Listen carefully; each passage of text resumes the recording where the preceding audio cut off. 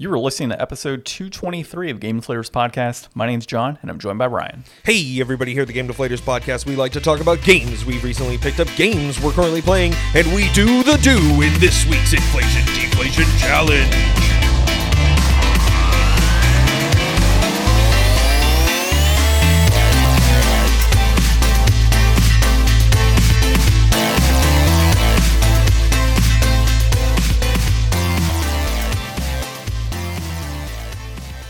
So disappointed because we didn't have Mountain Dew, if that's what you're referring to there. Do. Oh, I was going to say we do the Dewey because it's kind of like, it goes both ways. Sounds like a dance that I would learn in like elementary school. Yeah, we do the Dewey.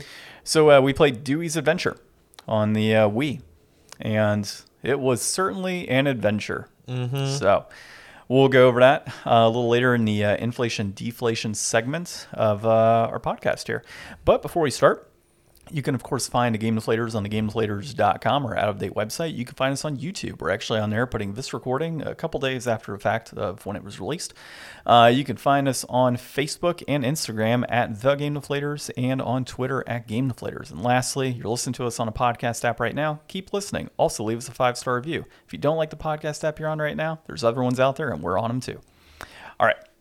So we're mixing things up, right? Normally we talk recent pickups, what we're currently playing. We're going to dive right into our discussion topic, any articles this week, see how it flows. Next week, we may be like, nope, doesn't sound good. Let's switch. Let us know what you think. Yeah. Comments. Let us know in the comments.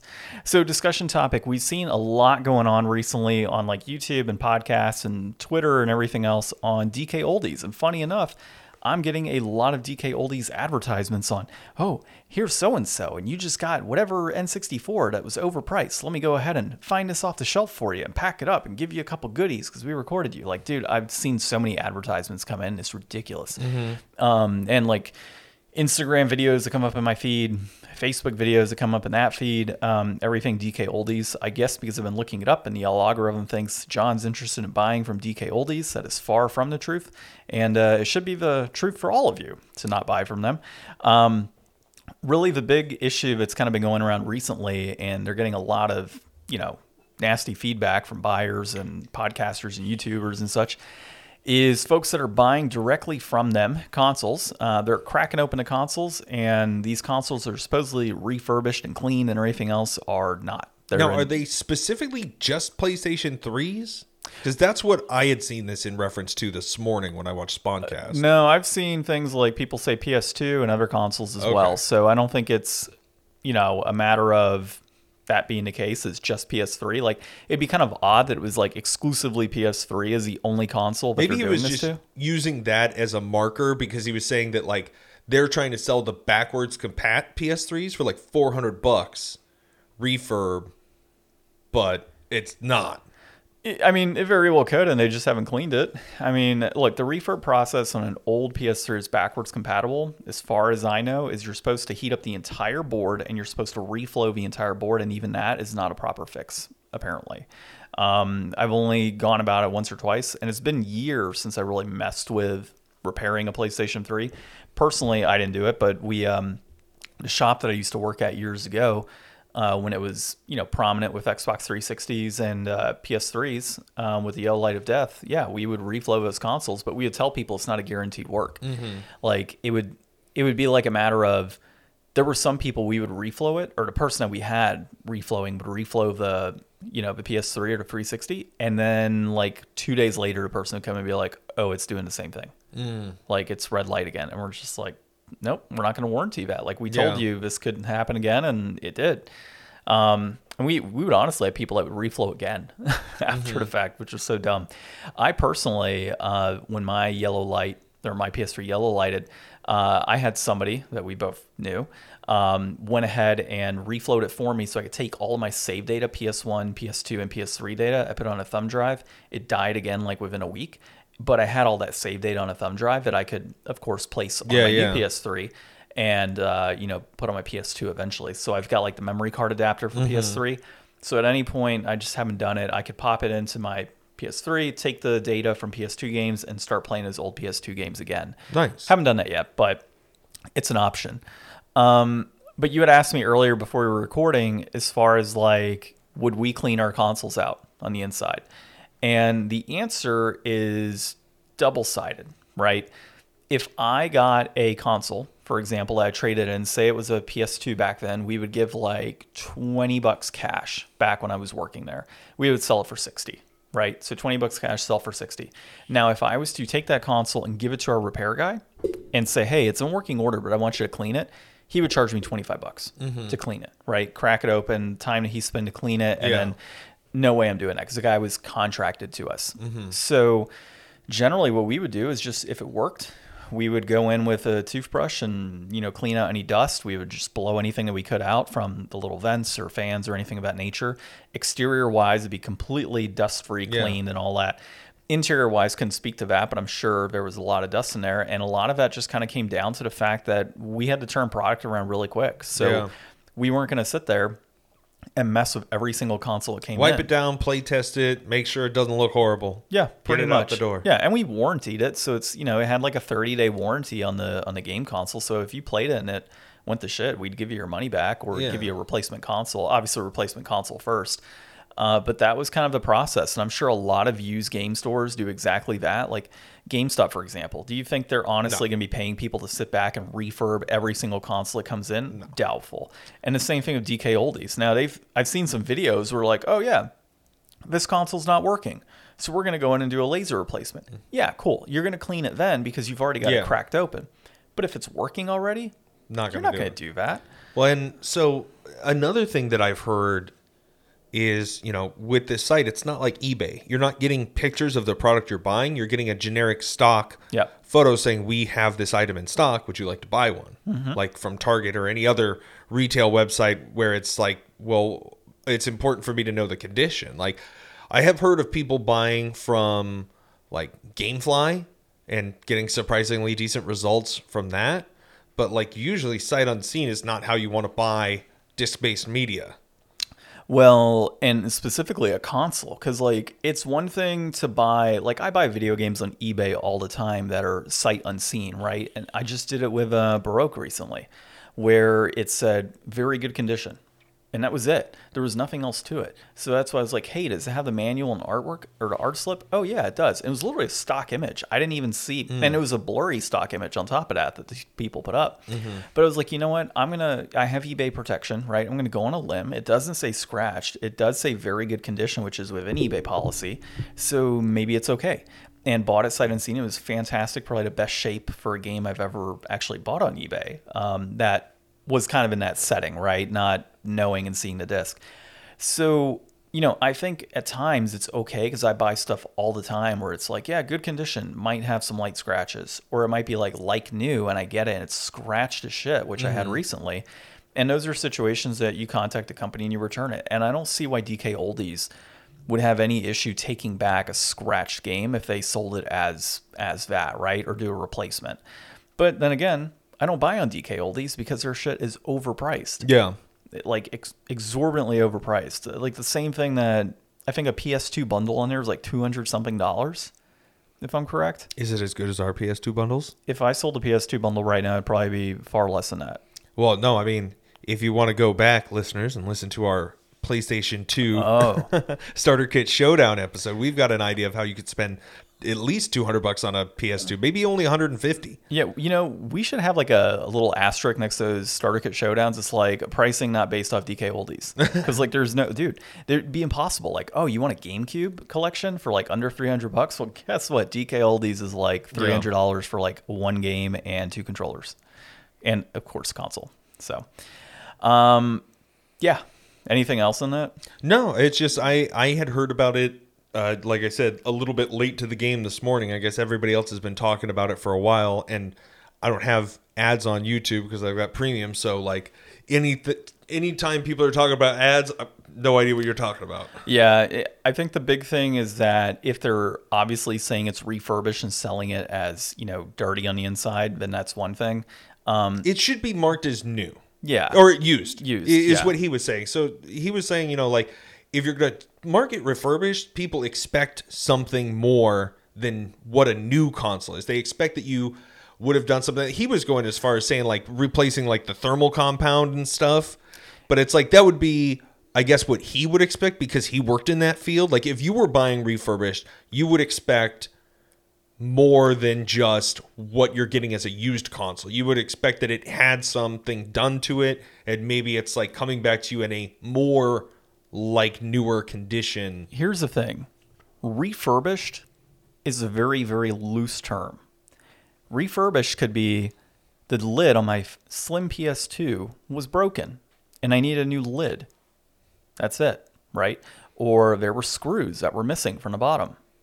Well, new screws. Like little things like that. You know, it could be on a Wii console. Well, the top lid for the GameCube ports and the memory cards and a front were gone. We put new ones on there. That's refurbished. So, I mean, I think it's a very loose definition in the interpretation in which people have. Now, if they specifically on their website say a refurbished console is the following, and it breaks down everything that could happen, you know, maybe it does That'd be ridiculous. Yeah. Because it could be anything, like you said. Yeah, and maybe it does include cleaning of the interior and all that. Now, if they specifically say, hey, our refurbished consoles are cleaned on the interior, blah, blah, blah, blah, then cool. Then it should be the case when you get it. But if it could say may include one of the following to be considered refurbished, then yeah, if they just put on like a new lid, or they put on like the little PS2 logo, or they put in some new screws, or maybe some of the little paddings on the bottom were missing and they're putting in new ones of that. Maybe they just cleaned it because there were scuffs on it and it was dirty. Like there's anything. I don't think cleaning counts as refurbished. I mean, I'm just saying, like, if it depends on that's what we're trying to say. Like, I know. There's a level where refurbished should mean something more. It should, yes, I agree. Now, is that stated explicitly on their website? I don't know. Maybe I don't we need buy a from fourth them. classification. What would that be? Like, Like used just- like new. Used like, I mean, well, you have that. I mean, that is like we used to. But you don't really apply that to, like, a console. Like, if you think about that, like, what that would mean, that it's clean inside, it's fully functioning, it has all of its original stuff, like, used like new condition. Yeah. Like, you know, and that could mean that it wasn't refurbed at all. Like, maybe it had nothing broke with it. Well, if you look on Amazon and you were to buy on Amazon, like a used PlayStation 2, for example, they do have that designation on there, used like new, used acceptable, used good condition, etc., broken down. So, I mean, the terminology is there, but it's up to each retailer to determine what that terminology is and what's entailed in their I guess there's not really refurbishment. an industry standard. Not really. I mean, that's why I said it's up to everybody's interpretation. And, you know, here's the thing, and I don't know, maybe we'll get canceled on this by YouTubers, but, you know, who's to say that, like, people aren't just buying these consoles or saying they're buying these consoles and then just, like, showing older ones to, like, slam DK Oldies because of the high price nature and what DK Oldies does to That's the not going to industry. make them drive their prices down. That's a pretty, like, flawed attack. No, but what it does do is it drives overall reviews down. It drives down brand recognition. It drives a lot of things down in the market and puts a negative connotation on them. So, you know, I'm not saying that. I mean, people love to hate. Yeah, people love to hate. And I mean, is it possible? I'm not saying they are, but is it possible that there are people out there that are, for the sake of making videos and getting clicks, putting up, you know, consoles that they didn't actually buy from DK Oldies? It's possible. But I'm not going to say, like, this YouTuber definitely did that and that YouTuber did it. No, like, maybe they did buy a console from DK who Oldies and knows? it came in that way. But, I mean, it's hard to tell because it's not like, you know, I could very easily right now take a box, slice open a bottom, take out all the contents, retape it, and you would never know the difference on video. You just wouldn't. So, I mean, it is possible that type of stuff is happening as well. But, I mean, the only way to really tell for sure is if you walked into DK Oldies and started taking apart consoles that were labeled as refurbished and kind of go from there.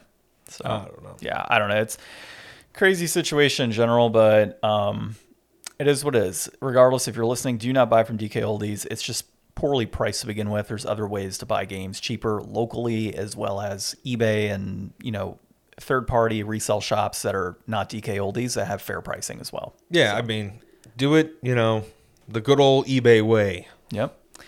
All right. So a few things that we're going to talk about this week are classic Pokemon games are rumored for Switch Online. That's Dalton Cooper at Game Rant. Hasbro CEO on D&D Fiasco. We misfired on the OGL, but have since course corrected. That's Polygon as Charlie Hall that wrote this one. And then the 25 best video game remakes. This is GameSpot, and it's Darren Bonifuse, if I'm reading that right, or Bonfuse. Something like that.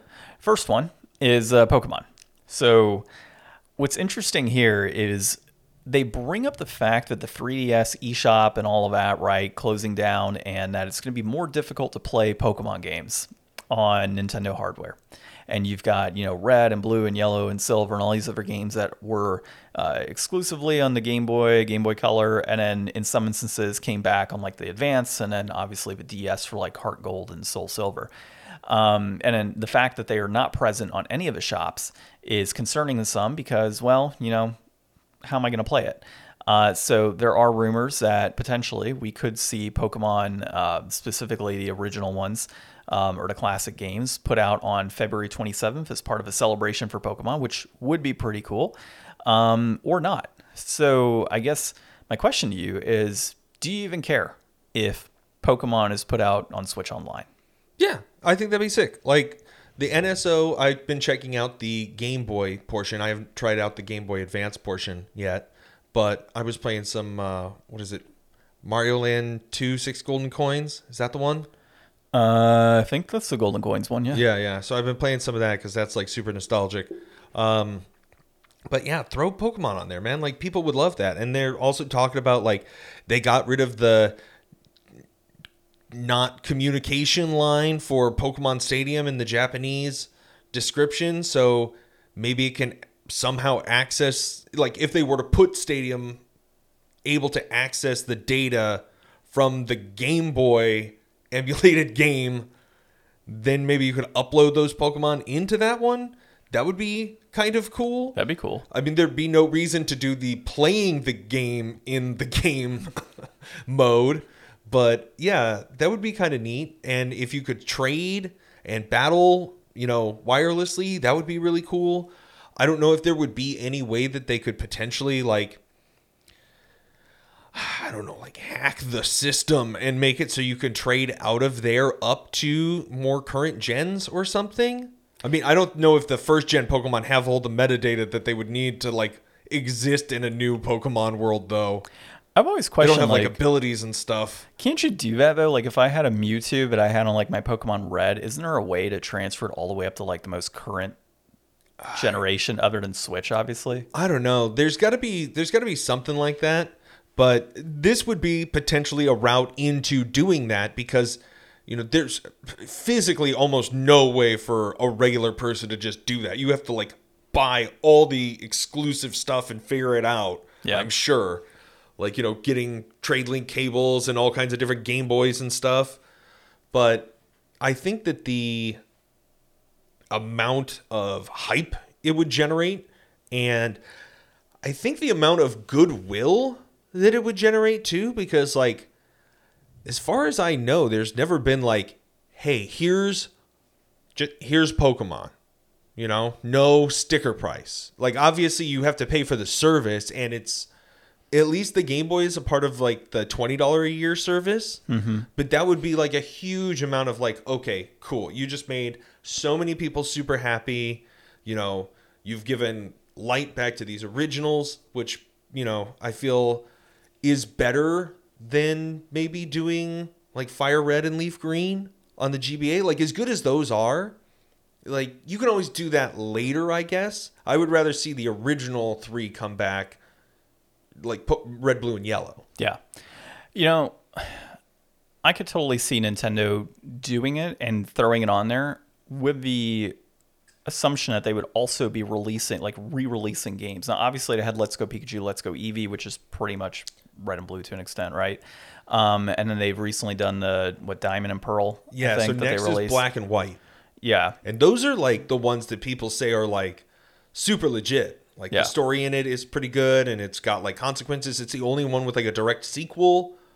It's got true, like a lot going for that gen, and that's the one where I was like, oh cool, I got a Zepstrika, and then I just like never played it again. Yeah, I mean, I've got Black and White and Black and White 2, but I could see Nintendo potentially throwing those on there, but only with the exception of like something else is being announced alongside that to kind of drive up that hype and get people like, oh cool, Pokemon. Well, this could delay this could fill the gap. Like if they can release Pokemon games on here, you know, because maybe they need another year for that one. That'll fill that year. Well, yeah, and I guess the other thing to think about here is if they're releasing a new Switch console, which I know is your favorite subject, and that new Switch console is going to have like Black and White, for example, as the new release, right? Or the first re-release. Pokemon on it, probably, yeah. Yeah, I could see that being a situation where like, hey, let's get everybody hyped. Let's release Red, Blue, and Yellow. Throw it onto the Switch with the understanding like, oh, by the way, we're announcing this new Switch console, and it's going to have Black and White is getting thrown in this new console as like the first Pokemon game on the console. I could see that as a way as well to kind of like get that momentum going. But just to throw it on there, I can't see Nintendo doing that. So while these rumors are floating around as potentially Pokemon hopping on the Switch Online, I also have my doubts unless there's something tied to it. It just doesn't make sense to throw it on there by its own. You know, having this conversation, I'm thinking where I wasn't thinking before. I think it would make more sense to do Gold and Silver, honestly, because they do have Let's Go on here. Gold and like, Silver, that's a Switch game. Yeah, but they had Heart Gold and Soul Silver released on DS. So yeah, but you can't play that on anything anymore. Like, oh, that was, and that was but it was a dual screen game. Like, they would have to basically undo all the cool stuff that they made it DS-ified with and just have new graphics or something. But like doing the original of those two would be a way to get it. Okay, here's something for the Game Boy service. Here's something Pokemon that's a generation that's not available. Because then if you've got Let's Go, that's Gen 1. Then you would have this for Gen 2. And then you've got Ruby and Sapphire, which would need to be filled. But then you've got Diamond and Pearl. So if you start remaking from there, that would be, you would only have one gen left to fill if you just started with Gold and Silver here.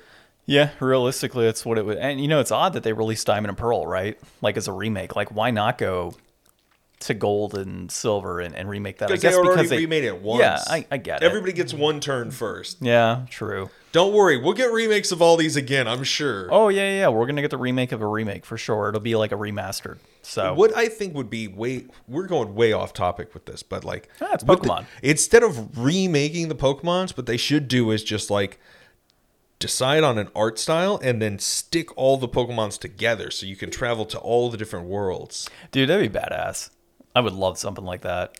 And like all of the different like protagonists as well, like in the game, and all the antagonists are kind of tied in some capacity.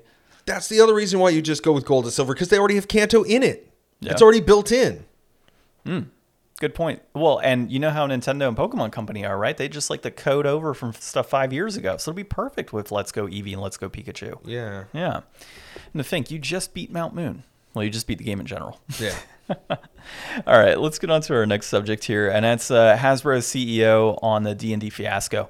So this one was actually pretty interesting because everybody's like, we won, like, and I think you had mentioned it too, like we kind of stuck it to the man by, you know, canceling our D&D Beyond subscriptions, and Hasbro's like, we didn't lose any money, like anything like, you know, of significant value from D&D Beyond. And in fact, a lot of those people that like boycotted or canceled their subscriptions, they said a number of them are willing to come back. Now, how much of that is corporate shareholder talk? You know, who knows? But it does seem likely that, hey, look, you know, we fixed the thing with the OGL. We understand we screwed up. This is in our goodwill that we're going to move forward in this manner. We're still going to go forward with all these other plans, which is great. Would you be willing to come back onto D&D Beyond? And on top of that, they're probably giving them like discount codes and freebies and other things for coming back on anyways. How familiar are you with D&D Beyond? A little, because I've got an account and such. And, okay, you so know. What can you do? If from my memory, D&D Beyond, you can use it for free. Yep. And you can make like a character or like 5 characters or something. Yeah, you can use it to kind of house things on there. And your DM can give you access to like books that they own or something. Yeah, and I think you can buy like books as well and have it in a PDF version. So that's the thing. Yeah. If you lose your membership, you already bought the books, right? So if you cancel, you can still access what you purchased. So the smart thing that I've noticed, and at least it happened with the Dark Souls RPG book that I picked up recently. I don't think I mentioned on the podcast, but it actually has a PDF version that you can download as well. That's cool. So like it's a physical book, but a PDF version. And I don't think Wizards does that, No, or they really don't. Hasbro. So which That's the kinda biggest sucks. ripoff. Yeah. Well, not really. If you think about like their thought process is, if you have a D&D Beyond subscription, right? Or not even subscription, just say you have an account, right? And I buy the book physically because I always do, but you may want to do it on PDF. That's money that they're losing out on that you could have said, hey, I'm joining a campaign and I know that I need Tasha's Cauldron of Everything. Hey, John, you've got the book, right? Yeah, but I got the special edition and I'm not just going to loan out $100-something physical copy. You're probably going to want to grab your own copy. Well, so the thing is, if you have the membership, I think as the DM, you can share the books. But if you stop like buying the membership, I think you're the only one who can access your books at this time.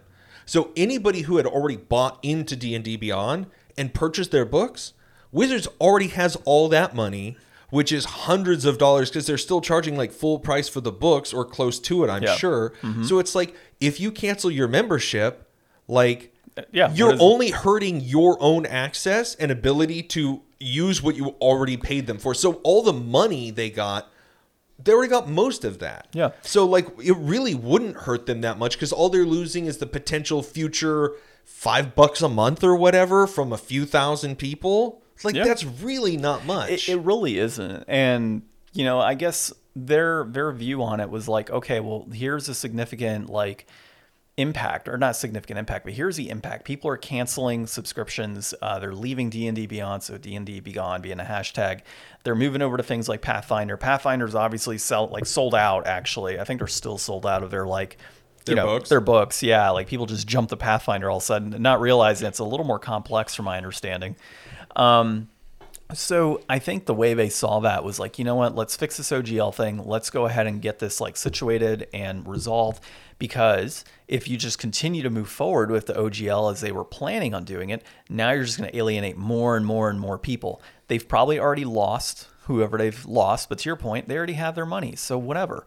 So we get back some people that are like, okay, cool, I'm good with this. You resolve the OGL, you listen to the consumer, I'm happy with that. I'm going to continue going on and playing my D&D, and I'll see what D&D 1 is about and all of that, right? Yeah. You're going to have some people who are like, nope, screw you, Wizards, I'm going over Well, and it's going to be so integrated into D&D 1 probably that like anybody who wants to even check it out casually is probably it'll probably be cheaper and easier to go into it and dip your toes through D&D Beyond than to go and buy brand new books just to look at a game that you resent from how they treated the OGL. Like nobody's going to go out and do that. They would, I can pay $5 and play it for a month. Yeah, why not? Yeah. People might do that, get back into it. So everybody that left, 80% of those people are potential returns once they launch their next wave. And I mean, they responded in a similar way with Magic when they got devalued like the first time, and they did that like, fireside chat or whatever. And they were saying, everybody's complaining that we're overprinting product, but if you look at our numbers, everybody's buying it. Like your consumer actions and what you're saying don't match up, and Hasbro's going to do whatever the money, wherever that is. If you're buying every Magic set or you're buying every D&D book, they're going to keep making more and more because it keeps selling. Yeah, exactly. And people say they're going to boycott, and then they don't, because they never do. Boycotts never work. No, they never do. And I'll say, like, I pre-ordered the next, D&D book. I have no shame in saying that I've pre-ordered the next D&D book, and I fully intend because on it'll be playing worth $400 in 10 years. Well, not necessarily that, but like... But it will be. Like, that's the truth. Oh, there it is. I'm trying to get my mouse to move on the page, and it's like not wanting to at all for some reason, so you might have to mess with it here. Yeah, my mouse is like... What do you need the mouse for? I'm trying to scroll down to see what our next topic is. Oh, I got it. Okay. So next up, we have the 25... Oh, we're all done with that one? Yeah, I think so. I mean, it's to your point, boycotts are not going to work. Obviously, it didn't impact Hasbro as much as it did. However, I can look at it from the perspective of they fixed what they said that they screwed up on. They admitted defeat in that respect.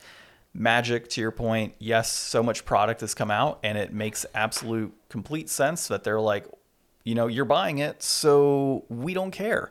And frankly, it's just what it is. Like, I know people that are still playing Magic that are like, man, I just need to stop because they keep releasing cards, they keep doing this, keep doing that. Well, then why are you here on a Friday?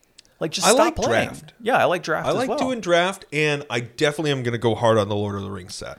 I need to buy the Phyrexia stuff. And I'm not saying that because like I want to stop playing Magic, and I haven't played in a while, but it's a set that I'm interested in. I do want to play, and I don't have any reason to, boycott them over really anything, even a product. I mean, yeah, they're washing it down, but it's like, it's whatever. As long as they don't reprint a ton of crap, I'm good. Yeah, I don't know what happened to, is it working on your end there?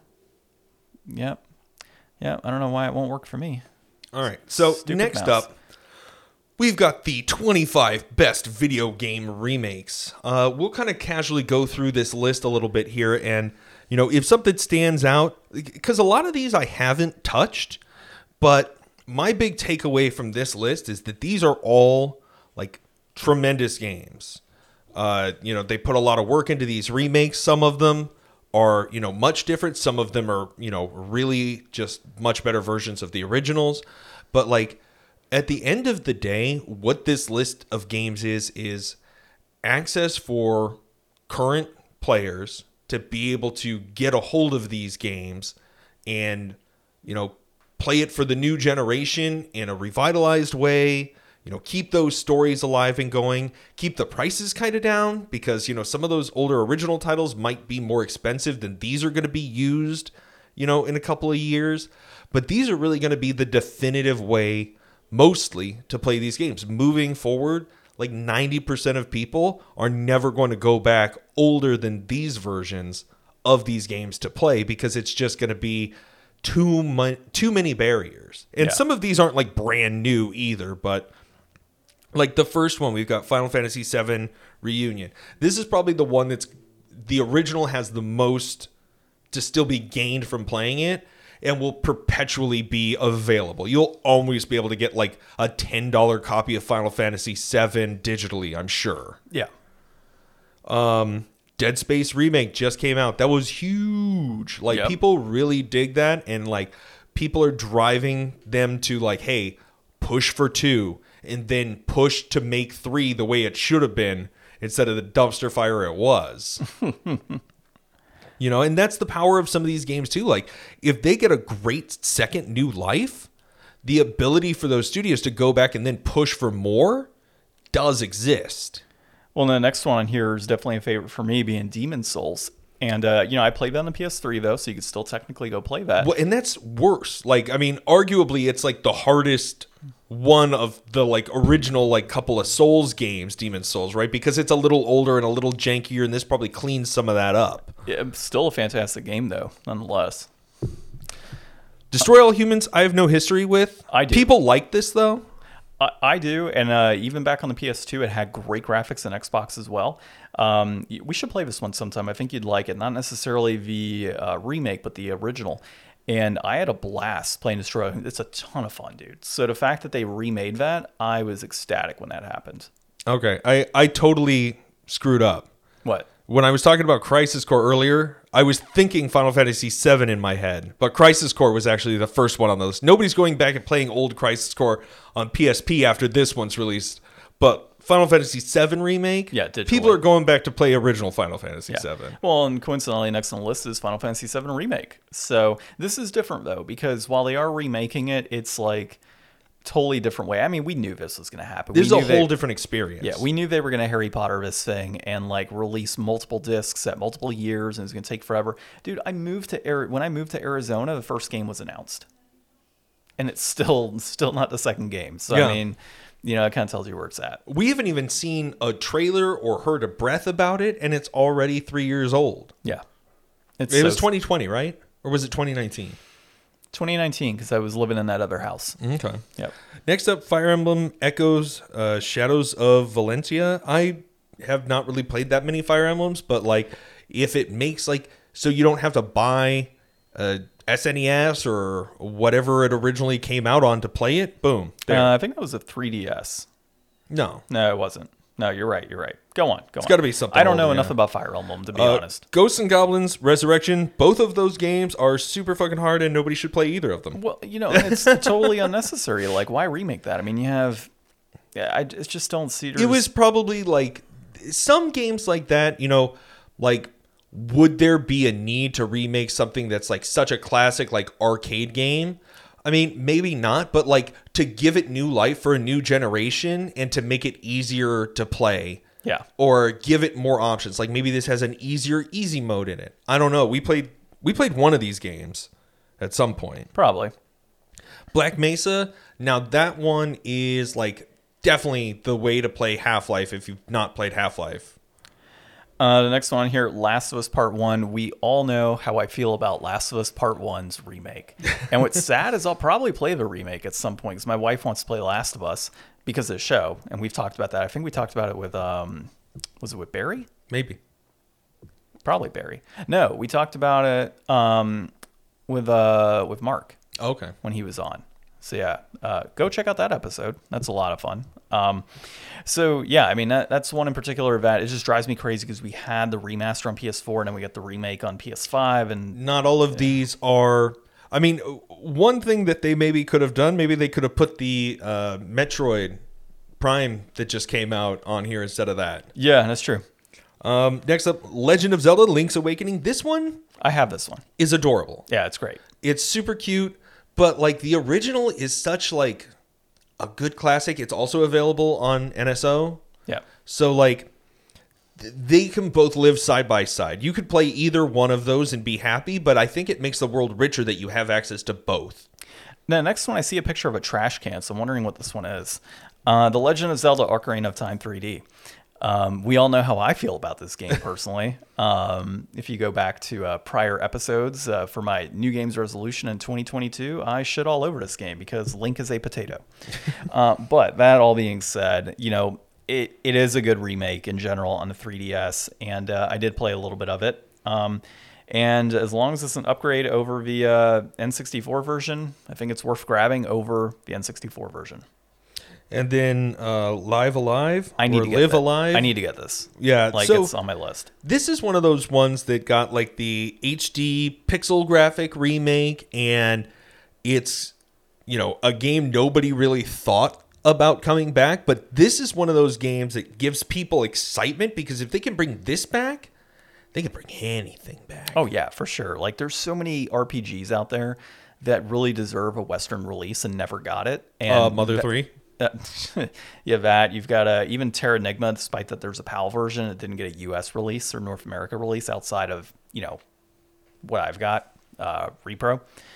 So Mafia Definitive Edition. I never played Mafia, but I played Mafia 2, and that game is sweet.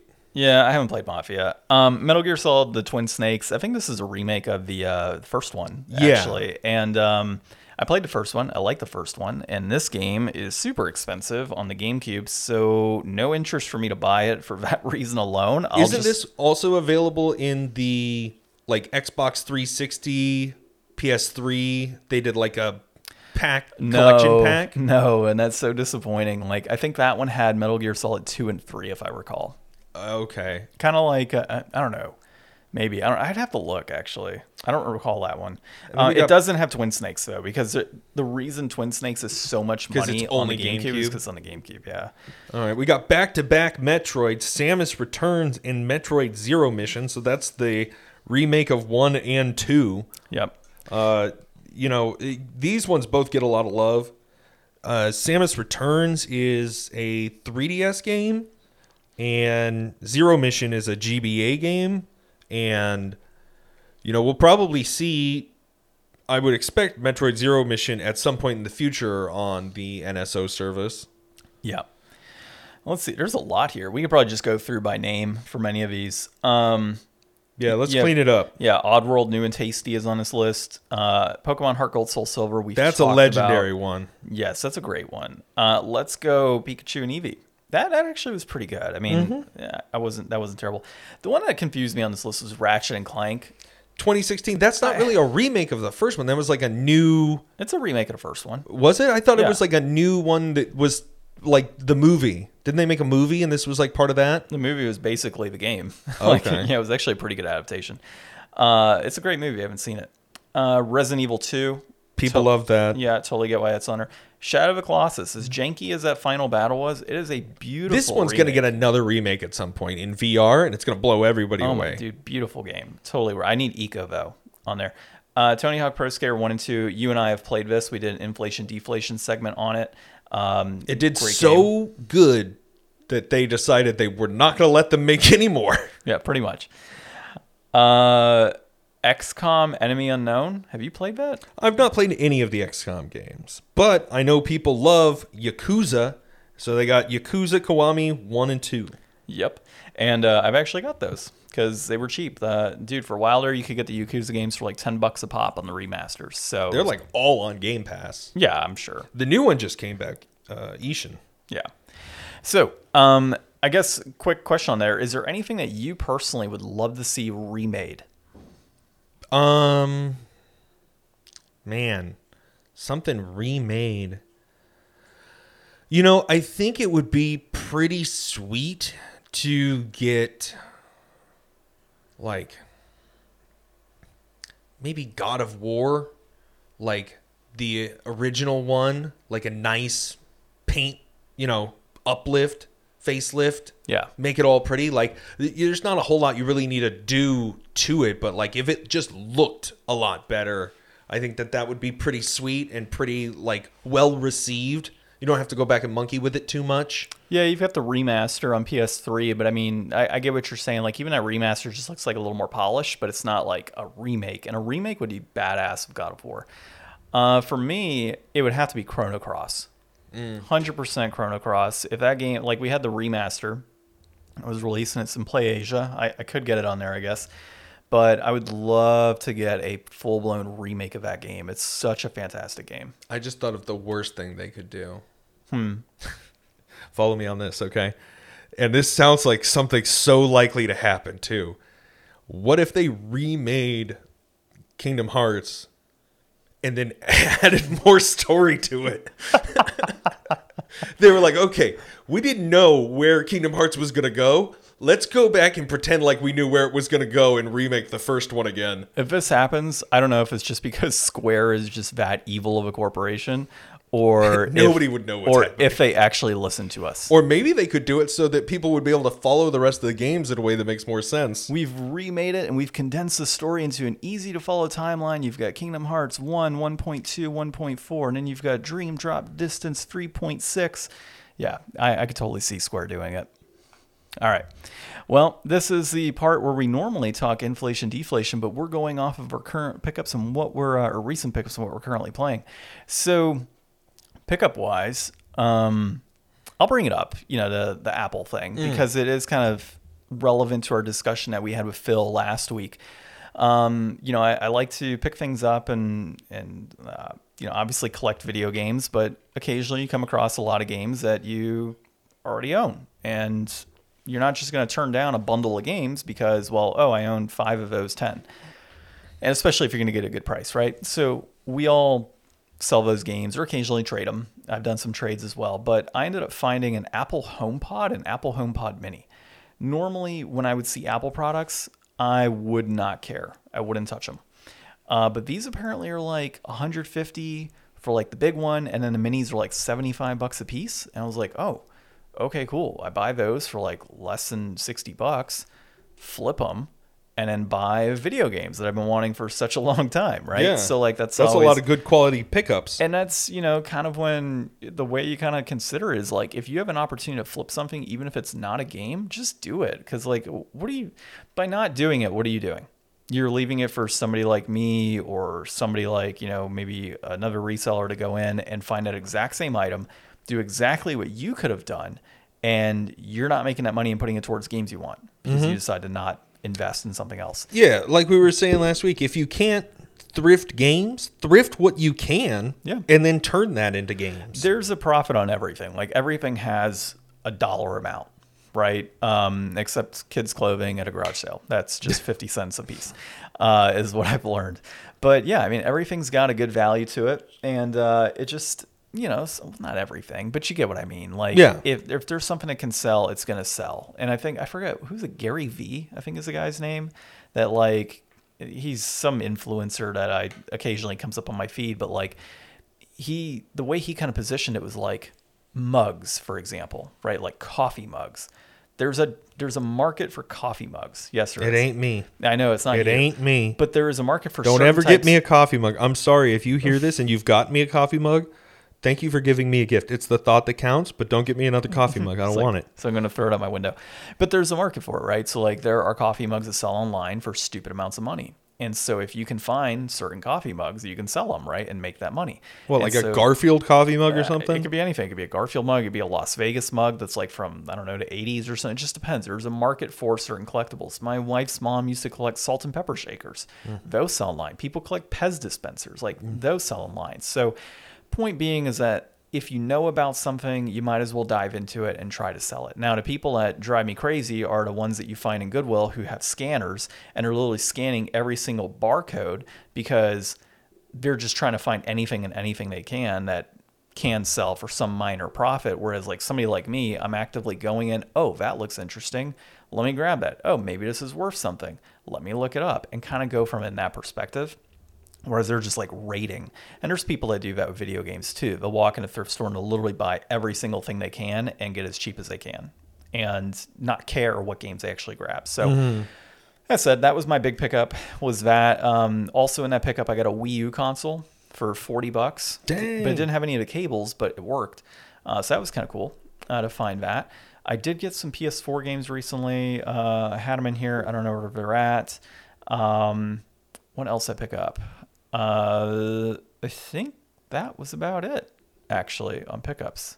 Oh, no, it was Xbox games I picked up before Phil. I was thinking about that, but that was before Phil. So yeah, that was on Monday, but I grabbed that.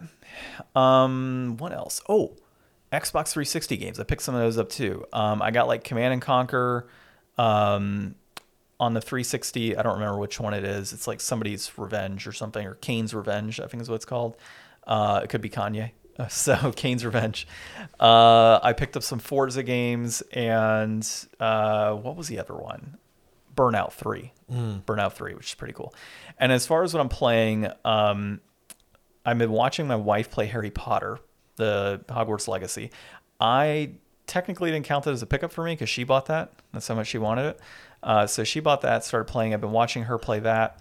Cardia, I jumped back in on the same battle that I got completely wiped out on the other day. I was so pissed, man. Like, I nearly took out everybody, right? And I was just on the cusp of finishing that battle. And I'd put new equipment on all my characters. So, like, you build equipment on the spot and then equip all your characters and kind of move things along. And the one character who died last time died again because he's level 4 and everybody else is level 7. And I have no idea why he's such a low level, because I had been using him in all of the prior battles and he was doing just as much damage. I guess he just wasn't leveling up as fast. And so I have this one character that continually dies, and obviously you progress with him in the story. So I have to use him and I have to obviously battle with him because I need him to gain more experience. So it's just been Can you grind? No. Because it's just like battle speech. There's not like extra anything you could do. So No. like he couldn't be a higher level than he is. No, he couldn't. So the only way for me to literally level grind is to put him in a scenario in which I have other characters in front of him and then I'm attacking with magic with him. I can't do a physical attack because he'll get wiped out. So I have to do magic attacks, and there's only so much magic he can do. And if he doesn't hit them, he doesn't gain any experience. And since he's a low level, he's not necessarily hitting them every time with his magic. So, dude, it's just been a nightmare of this one character. So I'm going to try it again tonight, most likely, and see if I can get past it and move forward, because I really want to play this game and I love the mechanics of it. As I've continued to play with the equipping and the different phantoms and stuff, I'm really starting to like these mechanics and the story that's tied to it. So I just want to progress. And then, of course, I've been playing Factorio. We finally got our uranium deposit. Nice. Which has been great. So we're mining uranium and moving forward with that, and now exploring more of the world that I'm in. And it's funny, the way to, when we set it, or when I set it up, Justin was like, man, you messed up this map. Like, it's such a small map. Like, what'd you do? I'm like, dude, it's actually a really big map. It's just like, there's water. It's islands. And he's like, no, like this map is trash. Like it's so bad. And so we're exploring, and it's literally like 4 continents on this map, and all of them have their own respective areas. Like, this is actually kind of good because like we can build without the interruption of all the enemies, but we have tons of enemies in these areas that are like morphing and turning into bigger, creatures, and we can go wipe them out and still have fun with the game, but we don't have to worry about them attacking our base all the time. And I'm like, yeah, that's kind of the point of doing islands. So it worked out, and Cool. yeah, we're enjoying that. How about yourself? So like I said, I was messing around a little bit with the NSO Game Boy. Didn't pick up anything this week. I have been playing more Brave Fencer Musashi, and I am decently into the game. I did find on the Internet Archive, they have the full like Brady walkthrough. So that's cool. I'm actually like able to use the legit walkthrough. I have it physically if you want to borrow it. Oh, really? Yeah. I'm pretty sure I do. I mean, it's the same thing, but it's, I enjoy, at least being able to look at it when I get stuck sometimes. But for the most part, I'm trying to like just power through it and do it myself. It's super easy. Like I finally got like a bunch of like new moves and stuff. I'm like 3 scrolls into getting the 5 scrolls. I think I'm on like, of the guidebook, it's like 200 pages and I'm like 120 pages in. So I'm like, most of the way there. I'm like 2/3 of the way there, I think. Nice. You think you'll beat it? Oh, yeah, definitely. Yeah, I'm pushing through to actually beat this game. And then from there, I'll see about, whether I want to really dive into Pikmin. Because I played like the first level, but I've been thinking about it more and more since you said it. Like, I mean, my whole issue with like emulating stuff was like I didn't think we should talk about the value of something unless we're able to actually play that. Because when we tried emulating... River City Ransom. Yep. It just didn't play, and it was like, I was like, I don't feel like I even played the game. Like, what am I assessing here? How can I say if this is worth it or not? Because I don't actually know what the game feels like to play because we played a laggy mess. It's funny that that's the game that you were thinking of, and I knew right away which one it was. Because that's when we had the discussion. Yeah. Yeah, but it was like, Pikmin seems like it controls fine. But, I mean, emulators are never perfect. Like, Paper Mario on N64 feels like it's fine on my phone. But there's a lot of graphical errors and stuff that come up. And it's like, it's hard to judge something when you're not actually playing that real thing. Couldn't you just mod your Wii console and just do the Dolphin mod or whatever it is on there? Oh, yeah. I would probably do that. Yeah, why not just do that to play Pikmin instead? Or are you just, in general, like, are rethinking because of the value component having to... Yeah, I don't know. Maybe... I will allow you one change on your inflation deflation. Oh, no. I'm really just waiting I'm biding my time. Like, I'm hoping that, like, now that we found you have this hole in your investment in GameCube going up in price every day, I'm just waiting for John to be like, man, I really need to get a Pikmin. Like, I've got all year for you to buy Pikmin. Cool. I'll buy it like Christmas Day and be like, all right, you got to beat it now. It only takes 8 hours. How many hours? 8 hours. Really? Yeah. It's like an 8.5 hour game. Like, it's timed. That'd be a hilarious challenge, actually. Like, hey, I bought Pikmin. I know you haven't played it yet. You have 1 day. You have 1 day to finish it. Oh, man, I would just go over to your place to watch you play and just bug you. Oh, you think you're going to beat it today? You think you're going to beat it? Hey, you want to go get some ice cream? Yeah. All right. Yeah, so we'll see where it goes. I'll figure it out. So our inflation deflation this week, we played some Dewey's Adventure on the Wii, and it was developed by Konami, published by Konami, directed by Masaki Yoniyama. I thought you said Yo-Yo Ma at first. I'm like, that's not correct, Ryan. It was released in September of 2007. It is ironically a platformer, despite the fact that it didn't feel like it. And reception is a 6 to a 7 out of 10.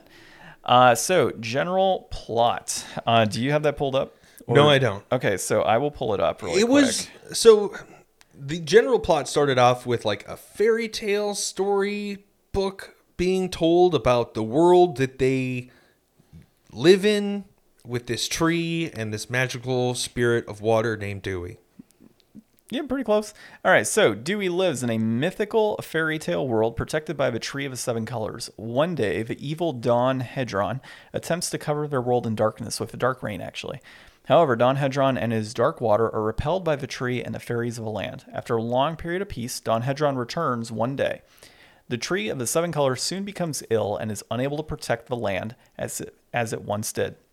With hope fading, it puts all of its remaining strength into Dewey, the only one who will be able to free the tree, or really free the world, from the evils presented by Don Hedron like he did 1,000 years before. That is one old-ass drop of water. Yeah. I don't say that. I'll break this down for you folks. This is how Dewey works. Dewey is a little water drop, and he can change state. In this game, you hold the Wiimote sideways, right? And you can hit down to cool the temperature down, and he'll turn into an ice guy, and all the world will get snowy.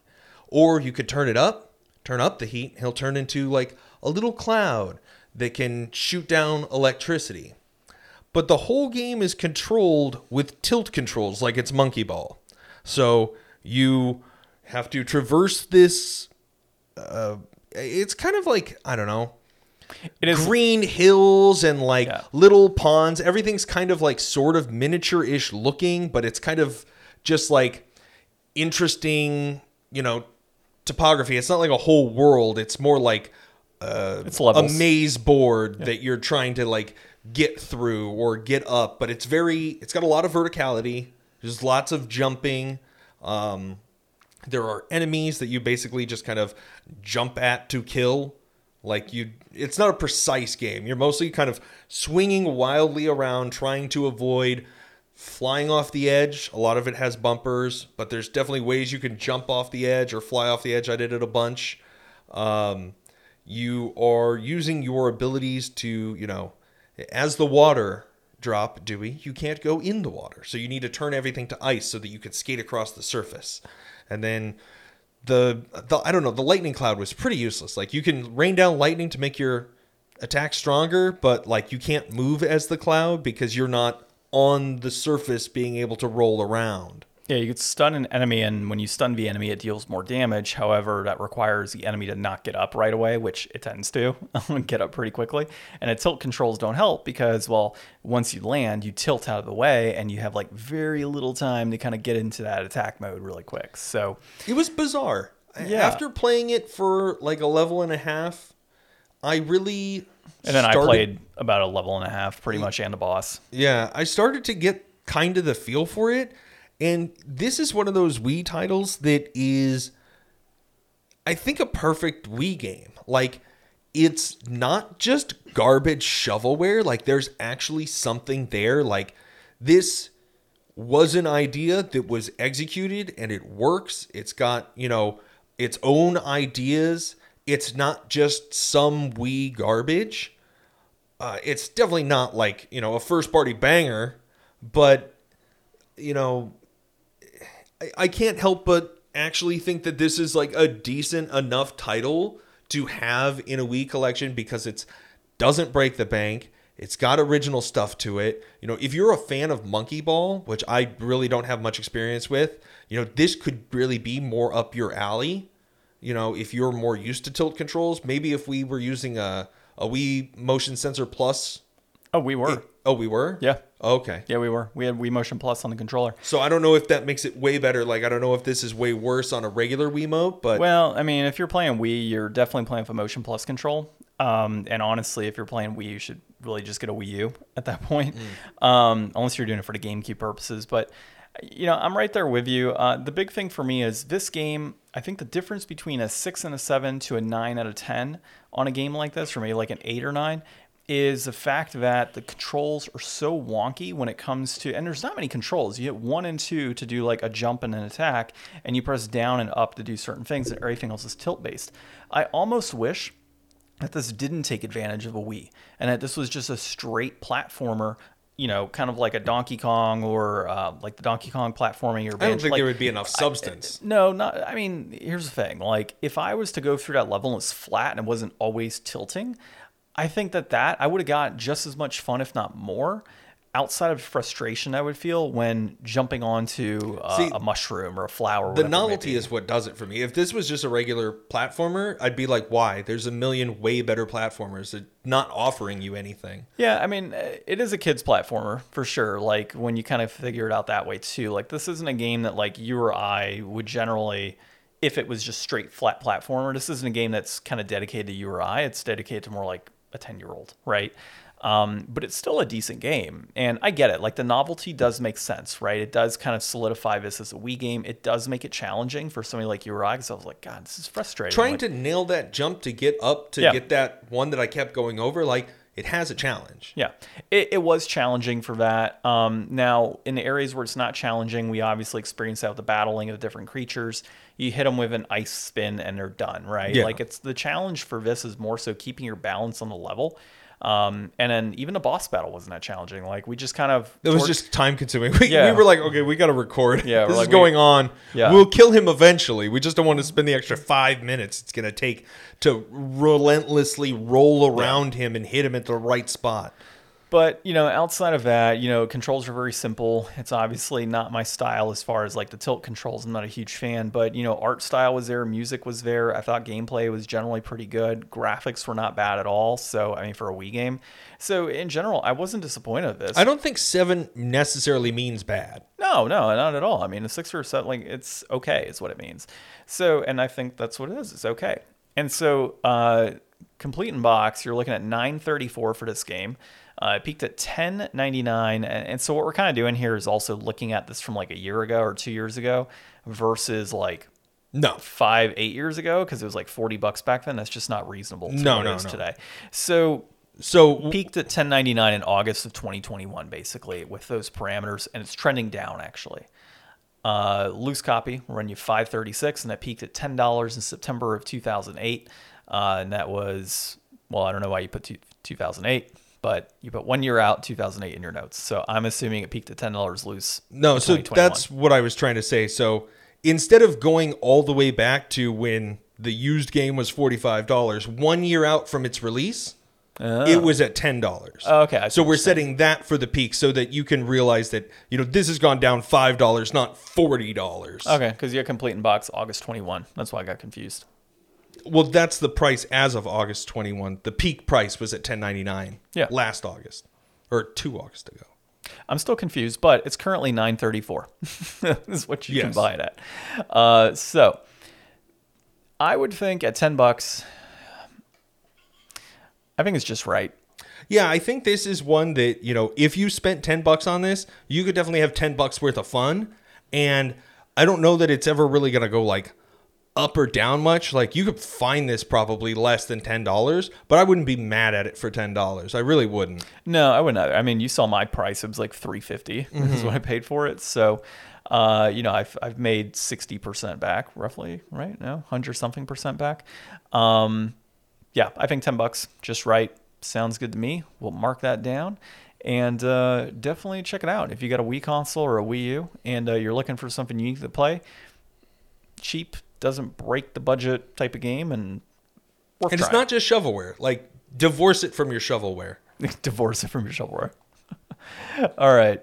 Well, next week we're looking to play Uniracers on the Super Nintendo. That's the current plan, so we'll see how that goes. But this has been episode 223 of the Deflators podcast. My name's John. I'm Ryan. And thanks for listening.